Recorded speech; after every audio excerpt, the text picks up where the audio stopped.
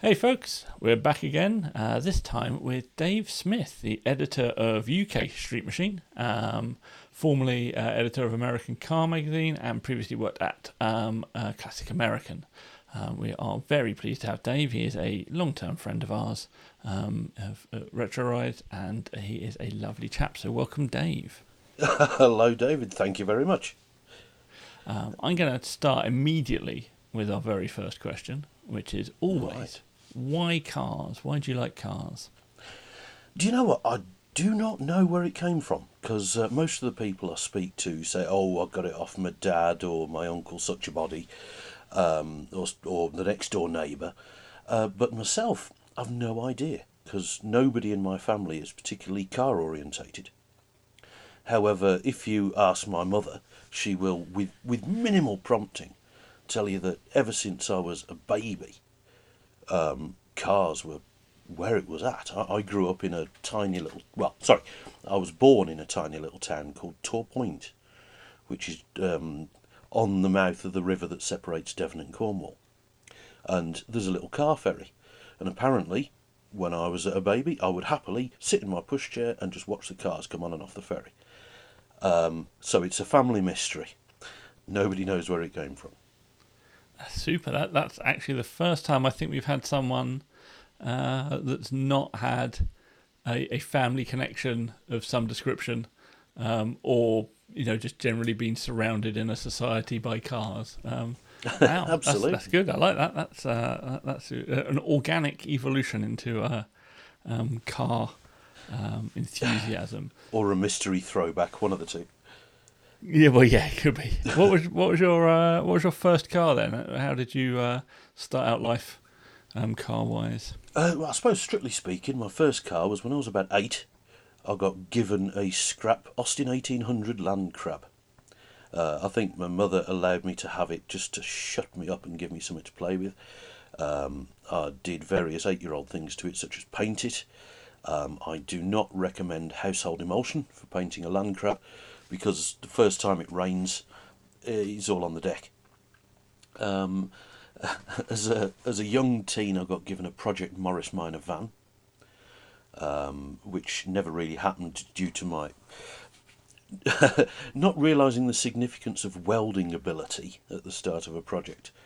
It never happened. My first road car when I was 17 was a 50 quid Triumph Toledo.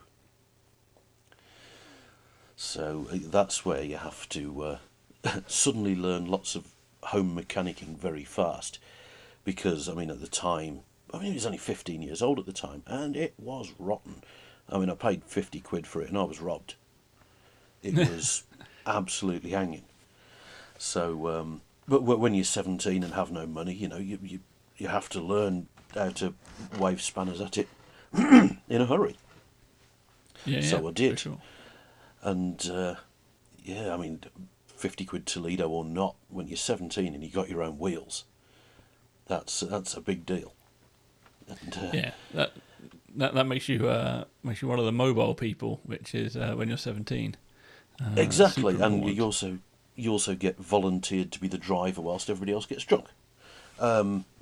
Which is a bit grim at the time, but it does give you plenty of blackmail ammunition. I never minded being a designated driver, and eventually I stopped drinking anyway. So I used to end up driving everywhere all the time, and I think that's partly why I got so into cars, in that I found I enjoyed driving more than I enjoyed most other things. Weirdly. I think you're absolutely right. I grew up on a farm. By this time we'd moved up to the Midlands, and I grew up on a farm. So all my friends lived miles away. And, I kind of had to drive. So it was lucky that I did enjoy cars and driving quite as much as I did. Otherwise it would just have been a chore. But, and it was from there. All through... like I say, since I was born, but all through my teens I got more and more into cars, to the extent that the Toledo just happened to be some wheels, but what I really wanted was a 32 Ford or a 1967 Camaro, slightly out of the price range of a student. Little and bit. the Toledo had to do. So it was still a lot of fun. So you've worked at a number of magazines. So you've gone from being a 17-year-old with a slightly ropey Toledo to being editor of Street Machine, but previously American Car Magazine. So how did that transition go? You say you're a student, so did you go and study journalism, or did you end up just kind of falling into a role somewhere along the line? I kind of fell into it. There's certainly no official qualifications behind me. I've got no letters after my name or anything like that. Yeah, it all started off in the 90s. Like I say, since I was a teenager, I've bought Street Machine, Custom Car, and Classic American. And I wrote bits and pieces for, club magazines and fanzines. This was, of course, when fanzines were on paper. I remember when the Hot Rod Gazette and whatnot wrote a few such publications as that. And, having written a few bits and bats, somebody said, "Oh, you should get into writing." And I thought, well, seems like a good idea, lots of nice indoor work, no heavy lifting. And, that one day, I actually applied for a job on Max Power, God help me, but I didn't get it.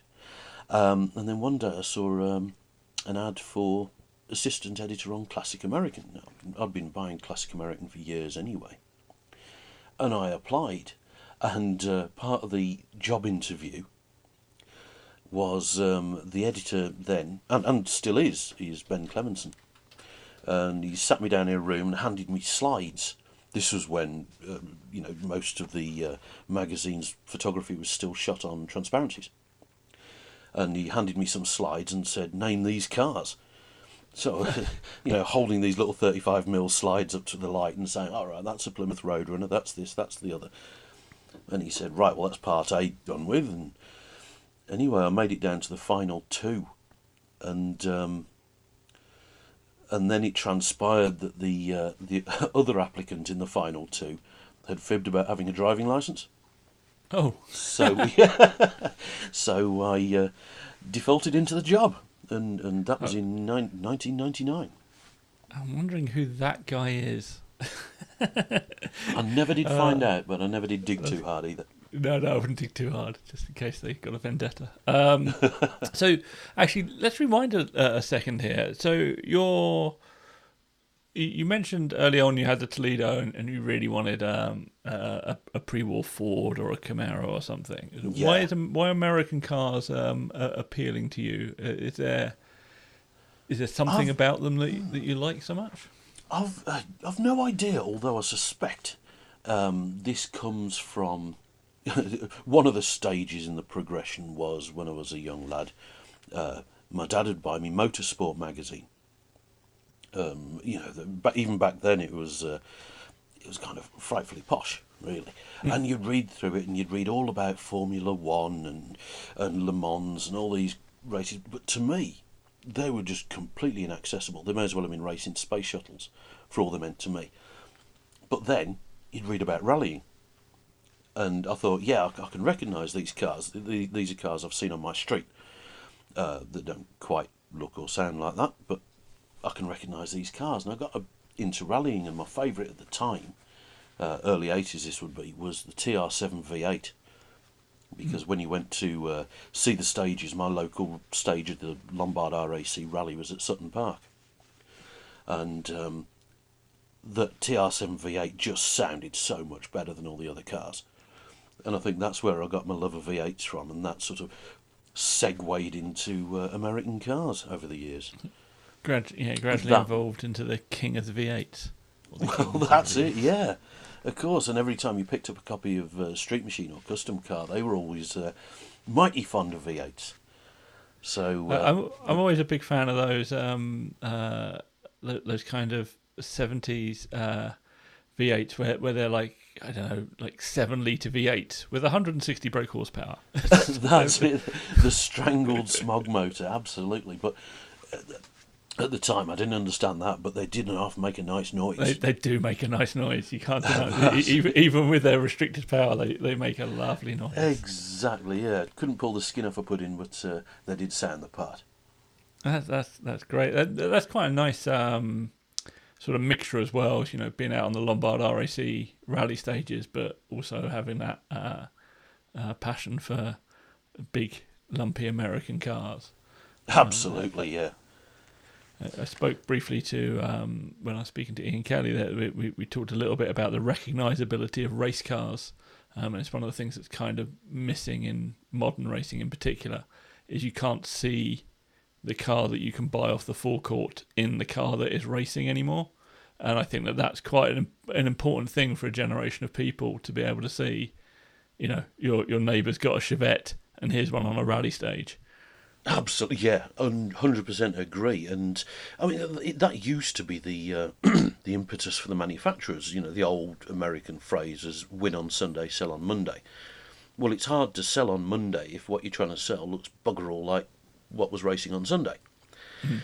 And yeah, I did love that when you'd stand on a rally stage and see Mark II Escorts and Chevette HS and all these TR7s, and you think, yes, these are cars I can see on my street. I can relate to these cars. Yeah, it's a wonderful thing. So, but then weirdly, that's kind of the opposite of the American car scene, because you generally don't see them very often. How was life getting into that scene? Did you find local people to meet up with, or sort of where was your starting point? It took many years, and I've been through a lot of things, different facets of the scene before I got to it. When I was 16, I went to Shakespeare County Raceway for the first time, and the event that was on there was the Morris Minor Owners Club Custom Chapter Day, and because I had a Morris Minor van, I thought I want to go along to that. And it was a real education and a tremendous venue. I remember even then I loved it. But after that, it was years before I went back to a drag strip. And in the meantime, I'd started going along to the local grass track, which up my way was Pennine Grass Track, which is up sort of near Ashbourne in Derby. And even there, my favourites, the Class 10s were spectacular. There were these, again, American V8s or other very high-performance engines in these strange home-brewed little single-seat creations with, probably about 500 brake horsepower, but they're about 8 feet long.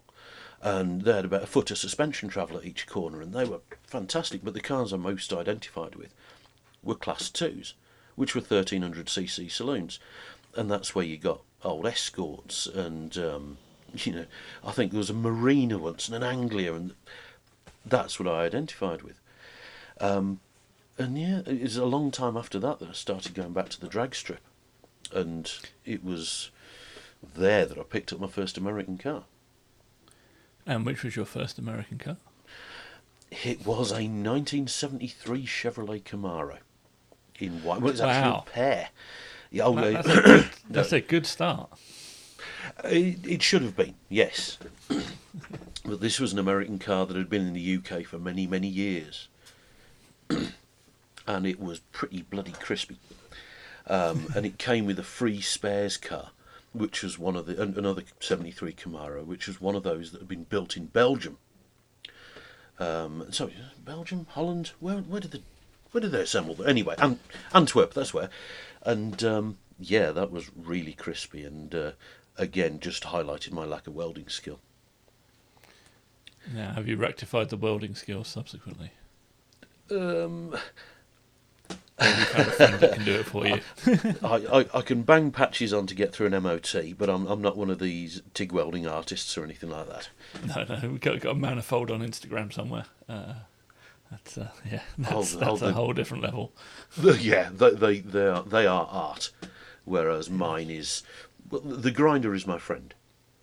Yeah, just smooth out mistakes. I think exactly, everyone needs a grinder somewhere along the line.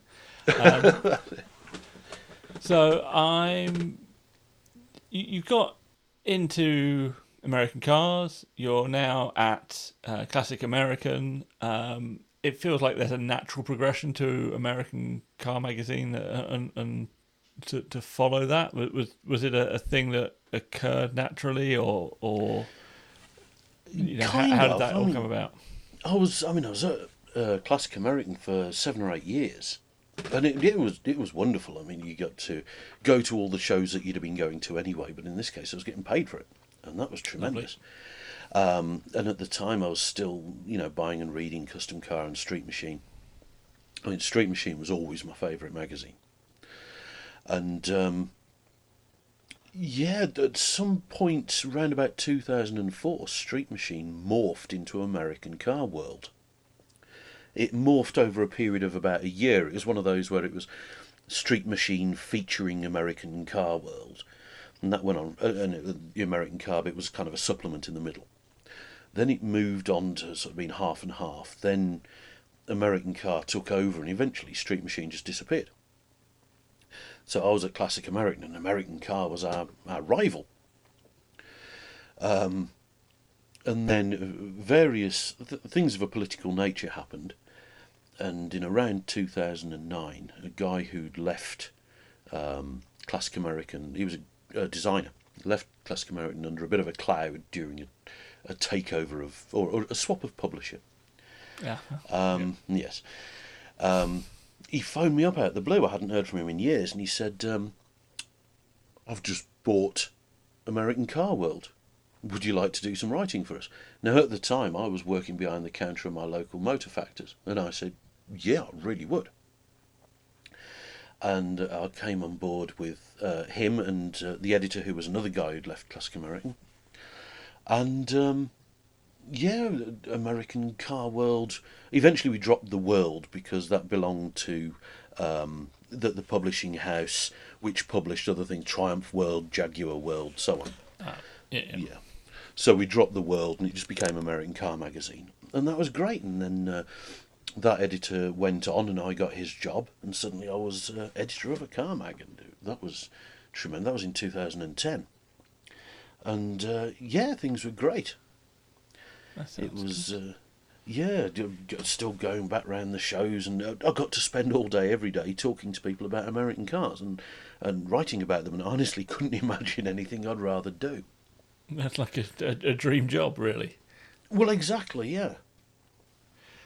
So then we're sort of kind of approaching the Street Machine relaunch at this point. So I have vague memories of it kind of being announced and rumoured, and sort of there was, before it actually got announced that it was relaunching, there was a lot of, I wonder what happened to Street Machine, etc., kind of conversations, and then it was like, oh yeah, it turned into American Car World and American Car Magazine, and like it just sort of disappeared, and that's the end of that. And then suddenly there's somewhat more crispy rumours of it actually happening. Some of which was started by me, to be fair.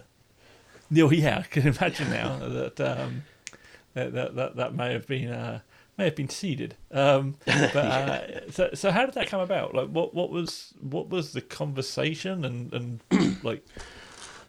Well, he started the publishing house. By this time, the chap who used to work for Classic American, who bought up American Car, had sort of sold out to another publishing company, and the chaps who ran that was saying, oh, they published a load of other titles, but nothing to do with cars. And they said, oh, if you hear of any magazines for sale, coming up for sale as a going concern, we'd like to expand our portfolio and all this sort of tripe. And I said, well, you know what? When I was a lad, I really loved this magazine, Street Machine. It disappeared in about 2004. It could do with coming back. And as soon as I said it, I thought, right, that's the last I'll ever hear of that. And lo and behold, I heard nothing, except one guy in the room was listening. And then a year or two later, after that publishing company had folded, again another phone call out the blue saying, I've just bought Street Machine, do you want to be editor of Street Machine? And I said, well, I've wanted to be editor of Street Machine since I was like 14 years old, so yes please. And that was 3.5 years ago now. That's incredible. So that'll be Matty. That's assuming. right. Yes. So you're relaunching Street Machine, and you were a Street Machine reader, as were a lot of us, and you must have had a weight of expectation both on yourself and externally on you from everybody. How did you handle that? Did you just ignore it and forge ahead with your own kind of plan? Like, what did you do? I kind of knew what was to be expected, in as much as it's one of those, if you're going to do a focus group or some such rubbish, you've got to think, who is my ideal reader? Who is my ideal customer? And that was really easy because it's me. I wanted to put out the magazine that I would have wanted to see when I was 14 or 15. So yeah, I knew what the content should be and what it kind of shouldn't be, and which bits of the magazine I really liked and which I could have done without. I mean, obviously I was reading the magazine through the 90s, and you may remember that Max Power was a kind of spin-off from Street Machine. At least it came from the same publisher and ended up using some of the same stuff. And to my mind, it's like, right, I don't want any Max Power influence. I want it to be exactly what I remembered reading about when I was a lad, what shaped my tastes. So I did know what I wanted to see. However, I also know that things have moved on a touch from the 90s. And I mean, back then, like I say, in the 80s and 90s, when I was buying Street Machine, a Mark 1 or Mark 2 Escort was a chav car. And Capris were like, oh, no, that's just a Barry Boy car. And now, I mean, Lord, Barry Boys is a phrase I haven't heard for a while. This is it, and yeah, so how things have moved on, and I have to respect that. And there's a whole world of possibilities in terms of content out there, and of which you are very much a part. Your scene, Good Lord. and but this is it. I mean, it is keeping that fine line between. I'm trying to think of a diplomatic way of saying this, but a number of readers have a very sort of narrow view. It's got to be a hot rod, it's got to be pre-war, it's got to be X or Y or Z. I don't think so. I think that there are no rules. That's part of what attracted me to the whole Street Machine scene, is that there are no rules. There's good engineering and there's bad engineering. But other than that, there are no hard and fast rules. So, whereas a number of people might see, say, a Mazda MX-5. Oh, no, that's a modern car. That's far too modern for Street Machine. Well, hang on, the Mazda MX-5 is over 30 years old. Yeah. If you think of the first issue of Street Machine that came out in 1979, had a Mark II console on the cover, you may remember it, Henry High-Rise. And that is one of the most iconic cars on the British scene. But at the time, it was only like 15 years old. And I think people conveniently forget this. Yeah, definitely. I picked up an old issue of Hot Car because there was a Trans Am van picture that turned up on the forum, and I just wanted to know more about it. And the only place to find more information about it was this one issue of Hot Car that it appeared in. So I bought that. Imported that from the States, got it over. I'm looking at it. It's great, but it's whatever year it is, like a 1977 or something. Yeah. And the van is a 1976 van. It's a year old. So it's like, to us, it's like this old school hot rod custom van thing. But at the time, it would have been like modifying last year's Transit. Well, it's basically buying a brand new vehicle and doing crazy things to it. And I think that's people kind of have a habit of forgetting that, like the project cars in Street Machine often weren't particularly old. They'd be 10 years, maybe 15 at the most, because they were cheap. And it's like buying an early 2000s saloon car now. You can pick them up for 200-300 quid, and that's what effectively Street Machine was doing, at least for their project cars at the time, as well as featuring obviously pre-war rods and stuff like that. Well, absolutely, and again, it comes back to accessibility because when I was a lad, a pre-war Ford Hot Rod or a '67 Camaro was still out of my price range, and it always has been, and chances are it always will be because this is not a game to be in if you want to get rich. So I'll make do with what I can get, and that always seemed to be a good ethos of the Street Machine ethos. I mean, it always used to be the catchphrase was "Dare to be different," Yeah. and that means you can work with what you've got. And if what you've got is, the 10-year-old car that your mum let you have when you passed your test when you were 17, great. If what you've got happens to be something you've paid £100,000 for at auction, great. Work with what you've got, do something. And this is what I liked. It was the inclusivity. I mean, a lot of people remember the 70s as the halcyon days of customising, when you could, on every street, you'd find a jacked up Mark III Cortina or a HB Viva with a furry dashboard and Weller wheels.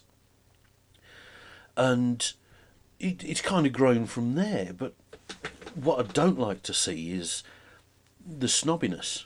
That's not a real hot rod because. And if you want to start a fight somewhere, at a rod show, ask people to tell you, what is a hot rod? What does hot rod mean? And I hope you've bought a packed lunch because that one will run and run. Yeah, you've seen the slammed Land Rover over the P6 chassis, I think it is. That was built around that whole idea of it was actually directly at the NSRA. Sorry, chaps, if you're listening.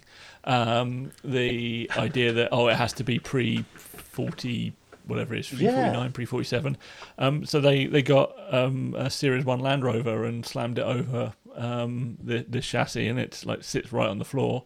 And they drove it into the show, and they're like, "That's exactly what this is. This is a pre-40. Yep. It's a 47 Land Rover." And it's got a flat windscreen, and it fits the letter of the rules. It's got a V8 in it and everything, and I think that's kind of one of the dangers of having rules. It's not even so much you alienate people, but you then kind of open yourself, not quite to ridicule, but you do start to look a little bit silly sometimes. Like people going on about classic Fords, they can only be like chrome bumper models and all this kind of stuff. It's like, well, that's not necessarily the case because time moves forwards. So, I'm glad you kind of kept that ethos. That's what I quite liked about Street Machine, as you say. The accessibility, to me, defines a Street Machine car. Absolutely. And like you say about it's not real unless it's X or Y or Z. Nonsense. Unless you're trying to sell it as something that it's not, then I say, yeah, who cares, really? I mean, classic Fords to me, yeah, you're right. The chrome or the metal bumper models, are to me classic Fords. However, now, I mean, have you seen the price of a nice early RS Turbo? Clearly, there are people who are champing at the bit for these cars now, and to them, that is a classic car. That's the car they remember from when they were a lad, and before they had the family and the mortgage and times were lovely, and back then I had an RS Turbo and I was king of the streets, and that's wonderful. It's just got to be whatever floats your boat. Yeah, I think that in some ways actually that's the difference from Street Machine to some other magazines. And again, there's no right or wrong to this. It's just the audience targeting, but the Street Machine stuff does feel perhaps a little bit more accessible for someone just starting out, as well as obviously showing some really top quality custom cars alongside those things. Whereas a lot of magazines, I think, would only show the highest level of modification that they can, because there's a limited number of pages in their magazine. I like that Street Machine will show something a little bit more accessible. Well, absolutely. I mean, and that's, again, like I say, my ideal customer is me. And while I can appreciate, a six-figure hot rod car from Billet as much as the next man, it goes back to the old Formula One and Motorsport magazine. It's beautiful to look at, but completely unachievable for me. Whereas, turn a couple of pages and there's a guy with a Beetle who's done something absolutely fantastic, but he's got maybe £4,000 in it. And I think that's almost as much of an achievement as the six-figure hot rod. I say almost as much. It's a greater achievement. You've achieved more with fewer resources. And a lot more hard graft, and a lot more hours, and a lot more ideas. And there's room for everybody. The scene isn't big enough by any stretch to be subdividing everybody down into little niches and pigeonholes. And I think that it's high time we all realise this, is that there's so many outside forces, arbitrary forces acting upon what we'd call the scene, that there's no room for division anymore.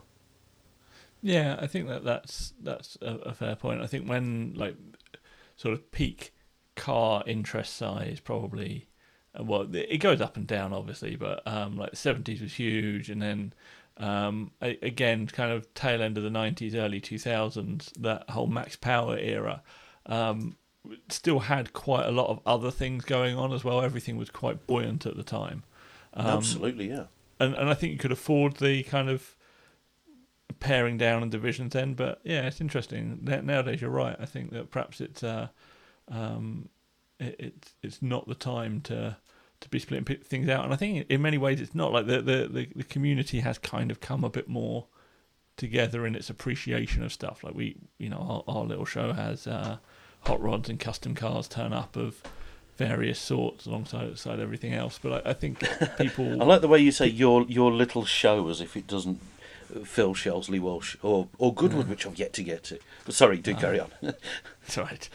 But I think also you'll see people with more modern stuff going along to whatever nostalgia drags or old Walden Wheels Day stuff like that perhaps they might not have gone to before, but now that everything's compressed a little bit, and I think that's only a healthy thing. I think that's a great thing. So out of all of that, how do you pick your content? So you've got an empty magazine layout in some description, and you've got to decide what's going in it. So out of that whole mass of stuff, how are you picking it? It's tricky, but I'll try and include as broad a spread of years and styles as I can. I mean, normally in a magazine there's, say, 3 main feature cars. So if one's American, then at least one of the others has got to be British. And if one is clearly a really high dollar build, then I'll try and offset it with something that's a lot more budget. And yeah, it's kind of it's difficult in every issue to try and represent the broadness of the spectrum. And it is often trying to offset one thing against another. I mean, I could fill a magazine every month with 32 Fords. I could fill it with 60s Mustangs, no problem. But that doesn't show how broad the scene is. And then you got completely left field things that take everybody by surprise, and the readers love them. I don't know if you saw a couple of issues ago, we had a guy with a late 60s Skoda MB1000. And in the back, hanging out the back by a considerable margin, was an air-cooled Tatra V8. Now that guy is clearly bonkers, but I thought that was wonderful, and he built it all himself. And my hat is right off to anybody who can conceive of anything that crazy. I love a restored 68 Mustang Fastback as much as the next man, but if it's restored to factory spec, then that's a very tight brief. Whereas this guy clearly has no briefs at all, for want of a better word. and just thought, what's the craziest thing I can build in my yard? A rear engine car with a 2.5 litre air cooled V8. Yeah, I'll build that. That'll be safe and sensible. And just went and did it.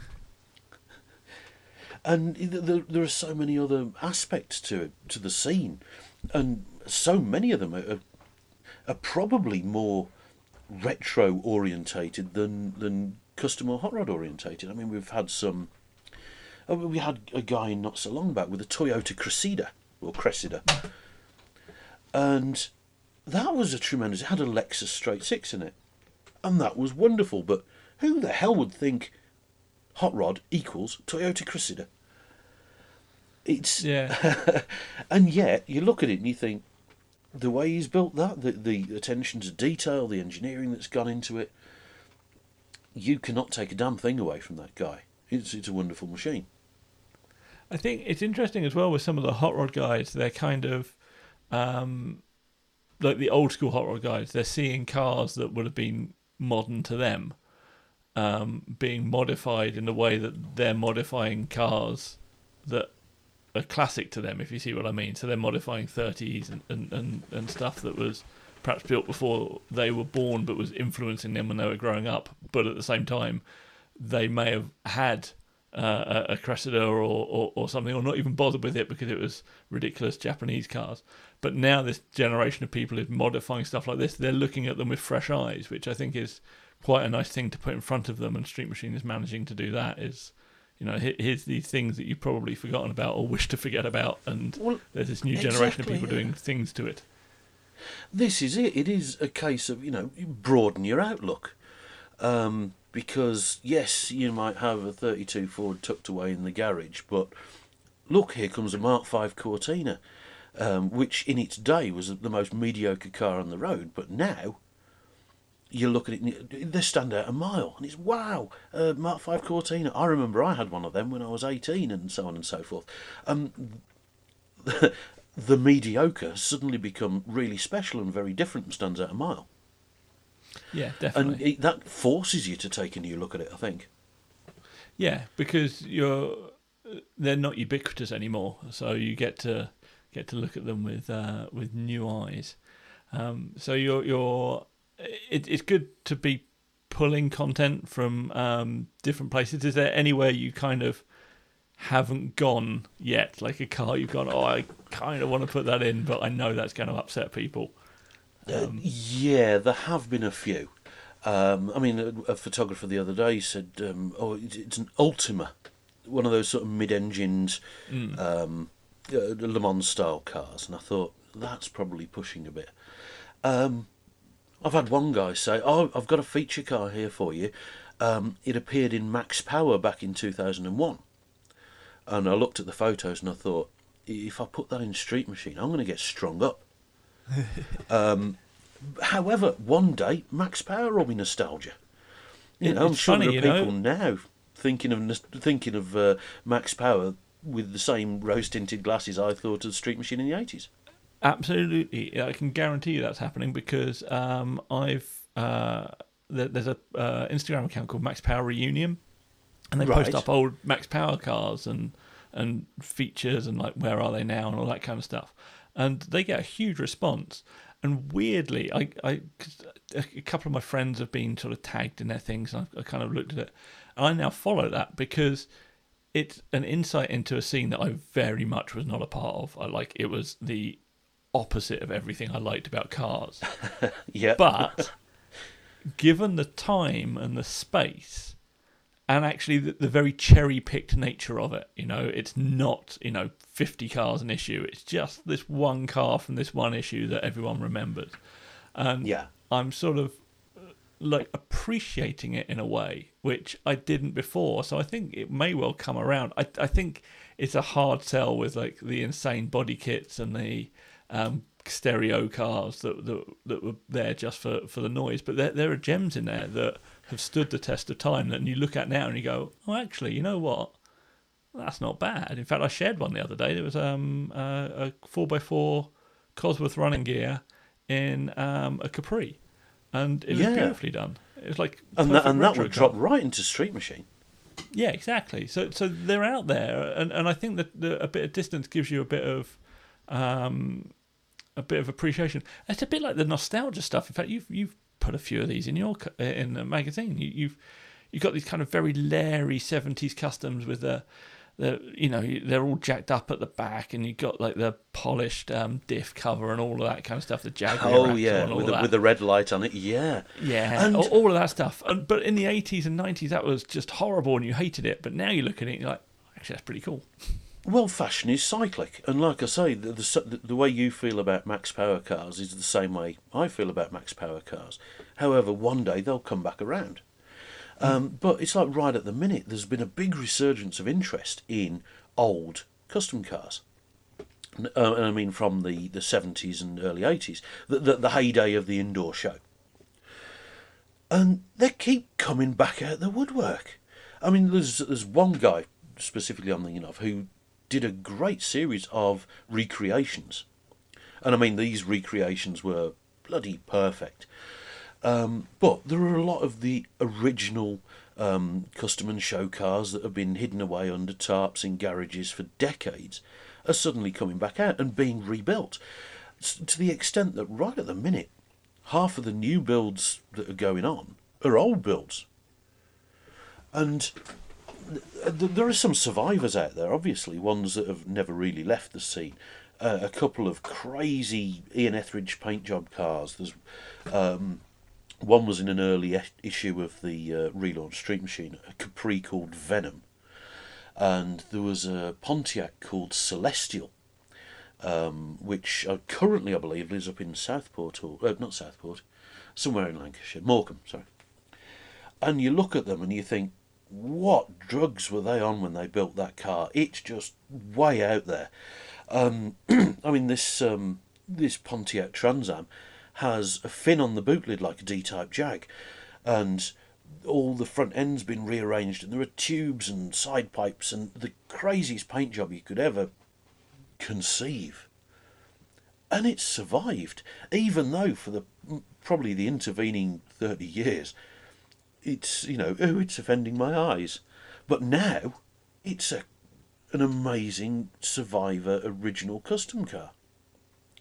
And people are going crazy for them again. Yeah, it's really interesting that it's sort of come around, that there's sort of enough distance that, like, the fashions that drove it no longer matter. So it's just the car in and of itself, and you look at it and it's aesthetically pleasing, or at least interesting, we should say. Which Definitely is great, interesting. But it's kind of also possibly the antithesis of modern cars. Sorry, modern car people. But like they're all grey and black and maybe blue if you're lucky.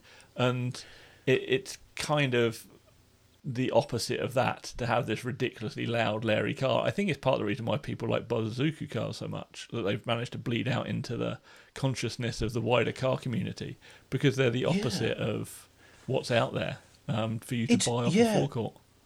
I mean, I'm damn sure that every generation for the past 100 years have said, "Ooh, cars today all look the same." And I'm sorry, I'm now well into middle age. I'm an old fart. I can say that all cars today look the same. And I think that things like you said, what you said, the Bosuzuku cars and these wild 70s customs they're sort of subverting that. They're sort of saying, well, you're all trying to climb into your cookie cutter saloons or SUVs or crossovers now, I suppose. Look, here's a car with loads of crazy guff added to it, and an exhaust pipe that sticks 6 feet up in the air for no reason, or a car with 150 different shades of paint and 18 layers of lacquer on it. Why? Because I can, and because nobody else will. And if I don't, then I'm worried I'm going to become as dull as you. That'll be why the max power cars are going to come back around. Well, absolutely.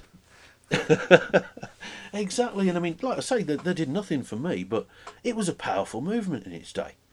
People got off their backsides and went to these cruises, and I know the cruises had a bit of a reputation for attracting the coppers. Yes. But then you talk to these guys who say, "Oh, it's not like it was in my day in the 70s when we went to the Chelsea cruise and did burnouts up and down the King's Road."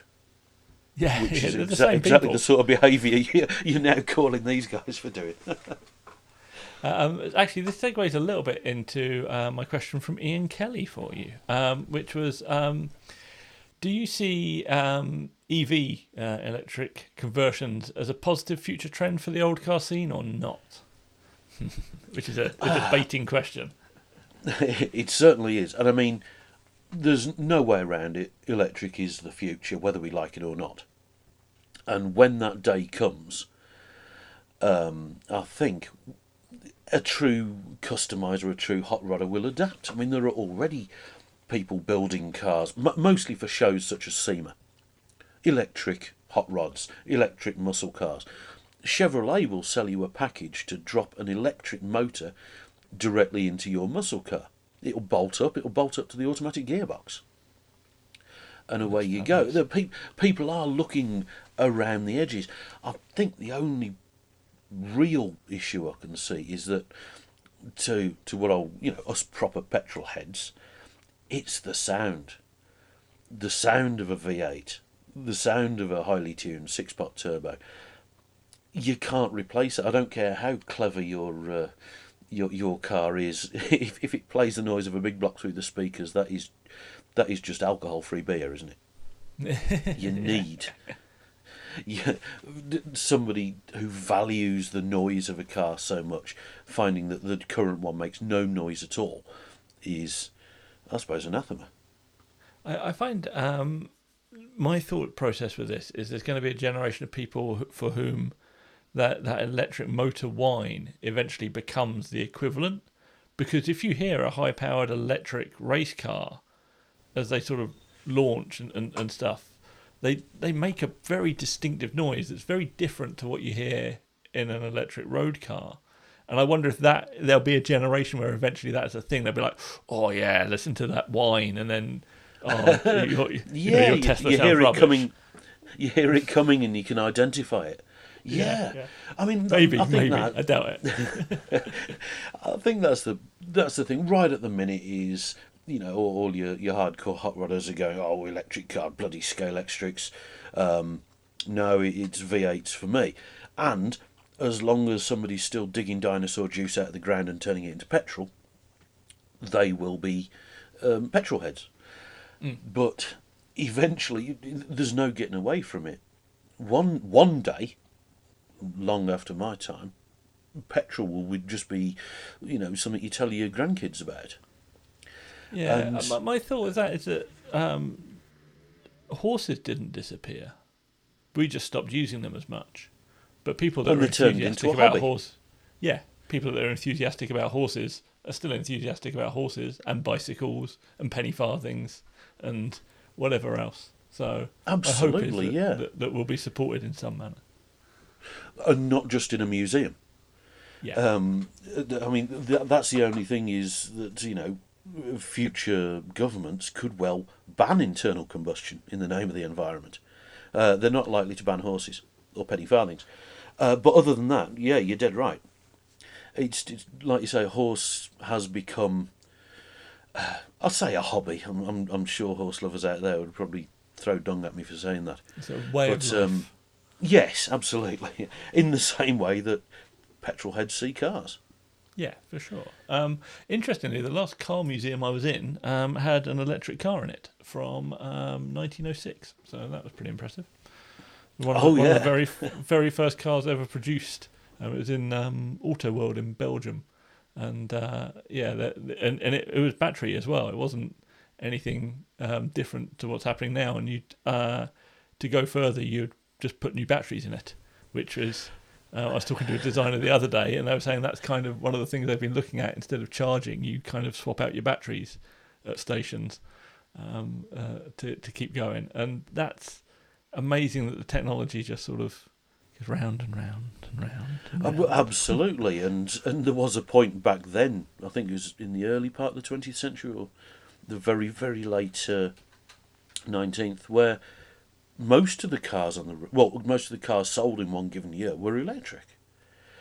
However, it's now new technology. It's now the very latest tech, and it's not just a revival of something that happened 100 and odd years ago. Yeah, but a path we didn't go down. So, what exactly, would you like to see more of in cars? The Betamax cars. What would you like to see more of in cars? What would you like to see people building more of in the UK? Well, whatever takes their fancy. I mean, I know What's pushing what I your love. buttons then? What would if someone came to you and said, Dave, I got your perfect car for your next issue. What would that be? Well, unfortunately, that would be kind of a gestalt of about a dozen different cars. Because, I mean, like I say, yes, you got your classic hot rods, if you will. You've got your muscle cars, both wonderful. I'd happily own either. And then you've got your crazy left field stuff. And I love the fact that it's the left field stuff that continues to surprise me. Again, going back to the guy with the Cressida, that really surprised me. And who'd have thought it? So if somebody comes up to me with a car that makes me go, wow, I'd never have thought of that, that's what really floats my boat. I mean, I posted on our Facebook page the other day, there's an advert on Facebook Marketplace for an Austin 3 litre. You know, one of those big, sort of like Superland crabs with a 3 litre engine. And he's put bubble arches on it and painted it Rothman's colours. Brilliant! Who the hell had thought of that? And I saw that and I thought, oh yeah, I want a bit of that. But the worst thing that could happen to me, I think, in life is to win the lottery. Because I'd end up with like 1,000 cars that I've seen that I've gone, yeah, I want that, and I'd be living in a tent. So there is no simple answer to that question. I'll know it when I see it.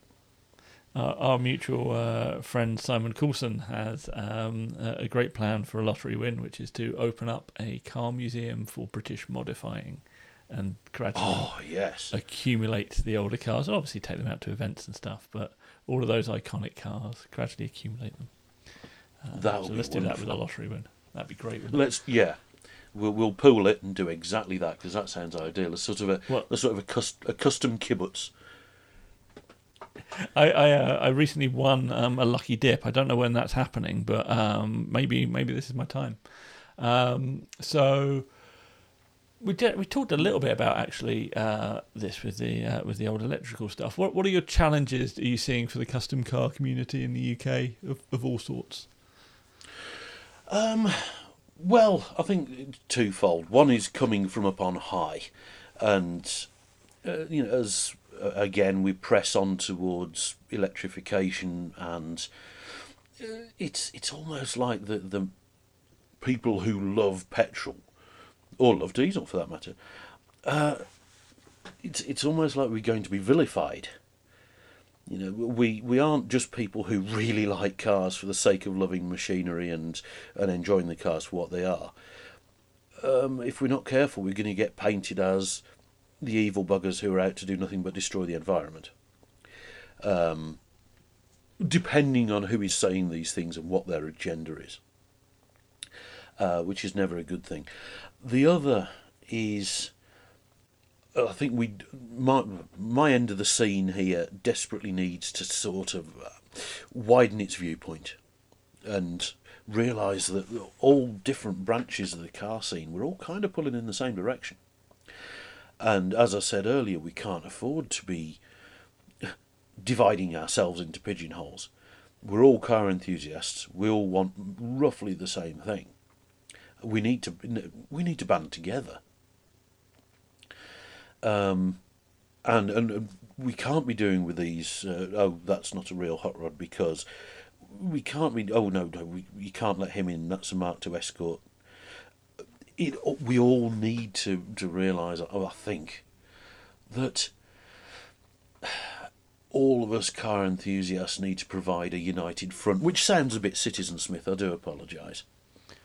That's fine. But it is. Time to realise that we are all pulling in the same direction, and that car fans are car fans no matter what they love, really. For your first point, I think I have a weird thing. Johnny Smith, actually, I spoke to him about this a while ago. I don't even know if this was in the podcast or if it was just a conversation we were having. But he was saying that the thing about having electric cars is, as long as kind of petrol isn't legislated off the road or diesel, it actually kind of gives a bit of breathing room to car enthusiasts, because suddenly the weight of all of the fossil fuel burning is not on these handful of enthusiasts that are kind of running their cars at the weekends and going motorsport of some description, because the majority of cars on the road are now, electric, and we know that's not carbon neutral, but full life cycle theoretically is better. My wife works in environmental science, so apparently it actually is. I can't even argue that point. The full life cycle of the modern electric car is going to be better for the environment, but that gives us space to actually run some petrol cars because there's less of them, and it's fine. That's the argument, but it's whether or not the way, as you say, the powers that be behave can help us do that. And in the second point, that actually feeds into the first. And you're right that we should be united in a manner because we are car enthusiasts, and as a whole we're under threat. It feels too much, but we should at least be in a position to be able to, in a united manner, go, no, this is what we think, and be able to put that forward. And I don't think there's really that many bodies representing the enthusiast in the UK. You're right. Probably should be. This is it, and I remember a couple of years ago there was there were a few organisations started up mainly in response to new government legislation, especially around things like IVA, which I think is a threat that hasn't yet particularly reared its ugly head in terms of custom cars, mainly because it seems that nobody is 100% sure of what the rules are. In terms of, if you've modified your vehicle at all, well, what do you class as modified? If you have a Mark 1 Cortina and it's on radial tyres, is that a modified vehicle? And not to begin leaning on I've cut the bulkhead and transmission tunnel out of my car to fit a sodding great V8. Have I modified my monocoque? Yeah. Well, yes, but unless somebody comes around to check it, we'll have to take your word for it. And at the minute, everything is so very grey that nobody really knows the answers. Consequently, there's nothing to support or protest. But one day, I fear there will be. And who is representing the car enthusiasts? Is it a bunch of disparate groups who are more likely to be fighting against each other? Is it just a handful of keyboard warriors on Facebook, or is it going to be a concerted effort to put our points across, as you said, to say, here we are, this is what we do. We're not out to destroy the environment. We don't chop up whales at a weekend. We need to be, I'm not going to say thump our tub and demand to be listened to, but at least say, do you realise what we're here for, what we're about? I think in some ways America's got it a little bit better because they got SEMA and have had for a very long time. A very powerful lobby, yeah. That's the thing. We know them from the show and all that kind of stuff, but like at the heart of it, they are there representing the aftermarket equipment manufacturers, which is a huge business, obviously, in the States, and which is why at SEMA you'll see everything from brand new cars through to hot rods and some of the biggest names come out there because they are broad. They cover everything, and there's nothing like that as far as I can see in the UK or really in Europe. I had a quick look around a couple of years ago, and there was some sort of bodies, but they seem very much more in the representing OEM manufacturers, suppliers, rather than aftermarket. Sort of seem to forget that is a massive part of the car community, and also in terms of bringing talent through to the OEM people. So yeah, I think if I was to get on a soapbox, it wouldn't be so much as around what needed to be said. It would be more around there needs to be an organisation that says this, and then there's kind of like an opening for something like that somewhere along the line. And as much for the custom car community as for people that are buying a brand new car and dropping it on air ride, like we all need representation, really. Absolutely, yes. And I think that is part of the problem, is that hitherto trying to get all these different aspects of the scene together must have been like herding ferrets. And getting everybody to arrange themselves and not bicker and look at the bigger picture. And yeah, that's kind of what needs to happen, and that's what needs representation. I mean, obviously your OEMs and franchises have their big powerful trade lobby, the SMMT. But for a country that prides itself on its motorsport, technology and heritage and this, that and the other, we don't seem to be looking after it as well as we should. I'm gonna change atmosphere because we got dark. We got dark. It did rather, didn't it? I do apologise. Yeah. No, it's all right. If my question led in that direction, and there's no need to be dark. We got exciting cars. So I'm gonna I'll get down off my soapbox then. Oh, sorry, you have to put it away. You can do it on one of your Facebook lives later on. So I'm going to ask you one of my kind of emergency questions, just because I like them, because it put a nice break after the politics of that. So, what's the fastest you've been in a car? Oh, crikey! I suspect I've been driven around a couple of racetracks. I've driven myself around a couple of racetracks, but that's not amounted to much. I have had a couple of far more talented people passenger me around racetracks. And obviously, I don't know what speed it was, but to my bladder, it felt like about 300 mile an hour. On the road, I suspect it was in a Roush Mustang on the M6 Toll, which I was under the man in the pub impression was not particularly well patrolled by the coppers, and I really, really needed to get to the services for a wee. That's my story, and I'm sticking to it. And I think, yes, and I think that was about 145. But it was a borrowed car, and at that point I noticed that the fiberglass bonnet was sort of bowing in the middle, and I thought, I want to return this car in the same shape as I borrowed it. So I backed off a bit at that point. How very responsible. What's the scariest car you've been in? It doesn't have to be a fast car. It could just be something that was lashed together. Pretty much any car I've ever owned. Over the years, I've owned probably about 150 cars, and it's been the most frightening catalogue of crap you'd ever wish not to read through. So kind of any car I've ever owned is likely to fall into that. In terms of being under somebody else's control, it was probably a Fiat 126 with an 1100cc Yamaha engine in. The owner took me out for a quick spin, but where he lived was on the sort of the reclaimed land on Merseyside, so all the roads were dead straight for about a quarter of a mile, then a 90-degree turn, then dead straight for another quarter mile, then a 90-degree turn, with drainage ditches on either side. That was bicycle clips time, because with a locked diff and a motorbike engine, and a car that weighed about 400 kilos empty, it didn't want to turn. So each of those 90-degree bends was an adventure in itself. Yeah, I'll happily leave that to somebody else's experience. I was going to ask you what cars you regret selling, but maybe I should ask you which cars you regret buying, and you can list all 150. All of them. Pretty much all of them I've regretted buying almost instantly after having parted with money.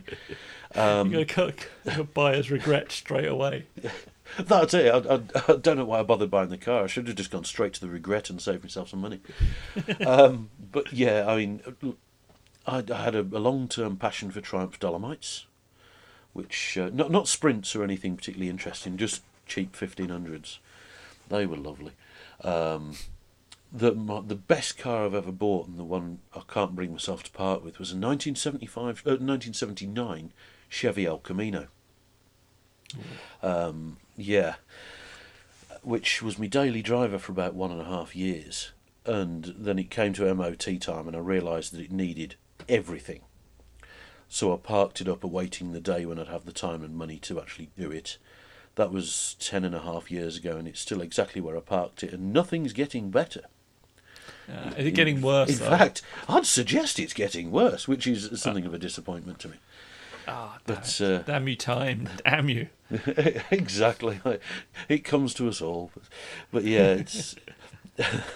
Is that ever going to get done? Do you think?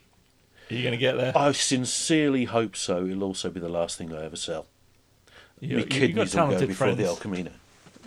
I have, yes, and I don't really want to impose upon their charity any more than I absolutely have to. Well, that's true. Yeah, I would very much love to bring that Camino out again. Ah, superb. Well, we look forward to that day. So it's a strange year. We're getting another Street Machine at some point, I'm assuming. Is that's happening? Yes, and I was talking about it with Matty today. I was sincerely hoping that it's going to be at the end of next month, the September issue out at the end of August. Obviously, there are various challenges to this, not least of which is trying to get a load of the advertisers back on board, because hard work. Everybody has been hit hard by the events of the past couple of months. And obviously, being a magazine, a lot of our advertisers at this time of year will be events, most of which are cancelled or postponed or whatever. And then there are shops and companies that have been shut and had to furlough their workers, so they're doing nothing. There were importers who've really suffered from the dip in the exchange rates. And suddenly all the advertisers are, they have been for the past few months, battening down the hatches, and no advertisers means no mag. It's not an easy game to be in at the best of times, as you well know. As I well know, it's quite difficult to launch magazines. Yes, it's very easy to fail at launching magazines, though. It's like the old joke about how to become a millionaire in publishing. Yeah, quite. Start with 5 million and wait. I think, hopefully we can get you back on track, because we do love our Street Machine magazine. You're also doing lots of you do your weekly stuff on Facebook at the moment, so which I think you're actually going to do after this, even though this will come out next Tuesday. That's right. Shortly I shall be doing. Yeah, I do the Facebook, the lives on the Street Machine Magazine UK Facebook page. It started off as a once a month thing, but when lockdown came in, I thought it's my missus, who's far more savvy with all this sort of thing than I am. She said I should do these lives, basically to put a face to things, and I started doing them weekly during lockdown because people had bugger all else to do. But having not thought it through, I thought, well, that also means I've got bugger all to talk about. However, I've been delighted to be proved wrong, and people always find something to talk about, and it's very entertaining, and you get to hear about what's going on out there. And I think people are missing car chat. I found that with people listening to this. Hello, people listening to this right now. That people are missing having someone to talk to about cars, even if they're just sort of sitting on the edge of a conversation, enjoying the conversation. Exactly, and obviously, up until Easter, you'd go out for your to shows at weekends. You go out to the weeknight cruise at the pub, or the Sunday morning breakfast meet, or whatever else, and meet your friends and banter about cars. And all of a sudden, it's like, no, sit at home, stay at home, don't move, don't even look through the letterbox. And we've all missed the car banter. And if it can't be live and face to face, then media such as this is may as well make good use of it rather than post pictures of your breakfast. Yes, I've also found that I've been buying magazines more, which I've been buying Classic and Sports Car again. Sorry, rival publications. I don't suppose that's a rival for Street Machine, but I've been buying it again because it's filling a gap of looking at cars I don't really look at on the internet or have any connection with on the internet, but at a car show I would have a browse around and a look at, and I find it's really interesting, kind of the changing approach to consuming stuff that this weird period we find ourselves in has has forced Well, upon you- us, but I'm hoping it continues. Some of it's really good. Yeah. Like really enjoying This it. is it. You've broadened your horizons, and a damn good idea. I mean, on the other side of that, of course, is that since lockdown, there have been a number of magazines disappear. Yeah, that's really sad. This was like the straw that broke the camel's back, and that's a real shame, because if there's one thing I don't want to see less of, it's print.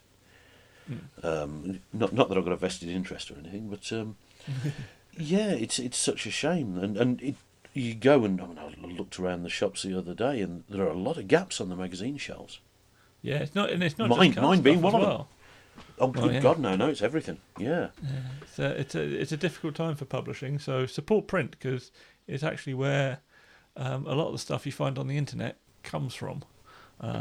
Absolutely, yeah. I That and think like I say, I grew up with centerfolds from Street Machine and whatnot pinned to my wall. See, paper lasts a long time, unless you put it in Paper does direct last sunlight. In which case, yeah. paper does last a long time. As I say, the number of people I still meet who say, "Hey, I've got every issue since number 1 in 1979." It's amazing. So yeah, there are a lot of people who live in absolute fire traps because they've kept every magazine they've ever bought. Simon and his Carchive is a case in point. Yeah, Right, exactly. Yeah. I will leave it there because we are approaching our time. So as and when you can, support Dave and the lovely Street Machine family for continuing to soldier away and broaden people's horizons. Nowadays, you have a vanishingly small amount of places to find the sort of cars that we like, and Street Machine is one of those places. And follow them on Facebook, and they have an Instagram account, which I complain at them they don't update often enough, but they also have that. Yes, thank you very much for your time, Dave. That has been very enjoyable. No, thank you, David. It's been an absolute pleasure. I've really enjoyed it. Thanks a lot, and thanks to anybody who's listened this far. Yeah, well done. Congratulations. And this is the end.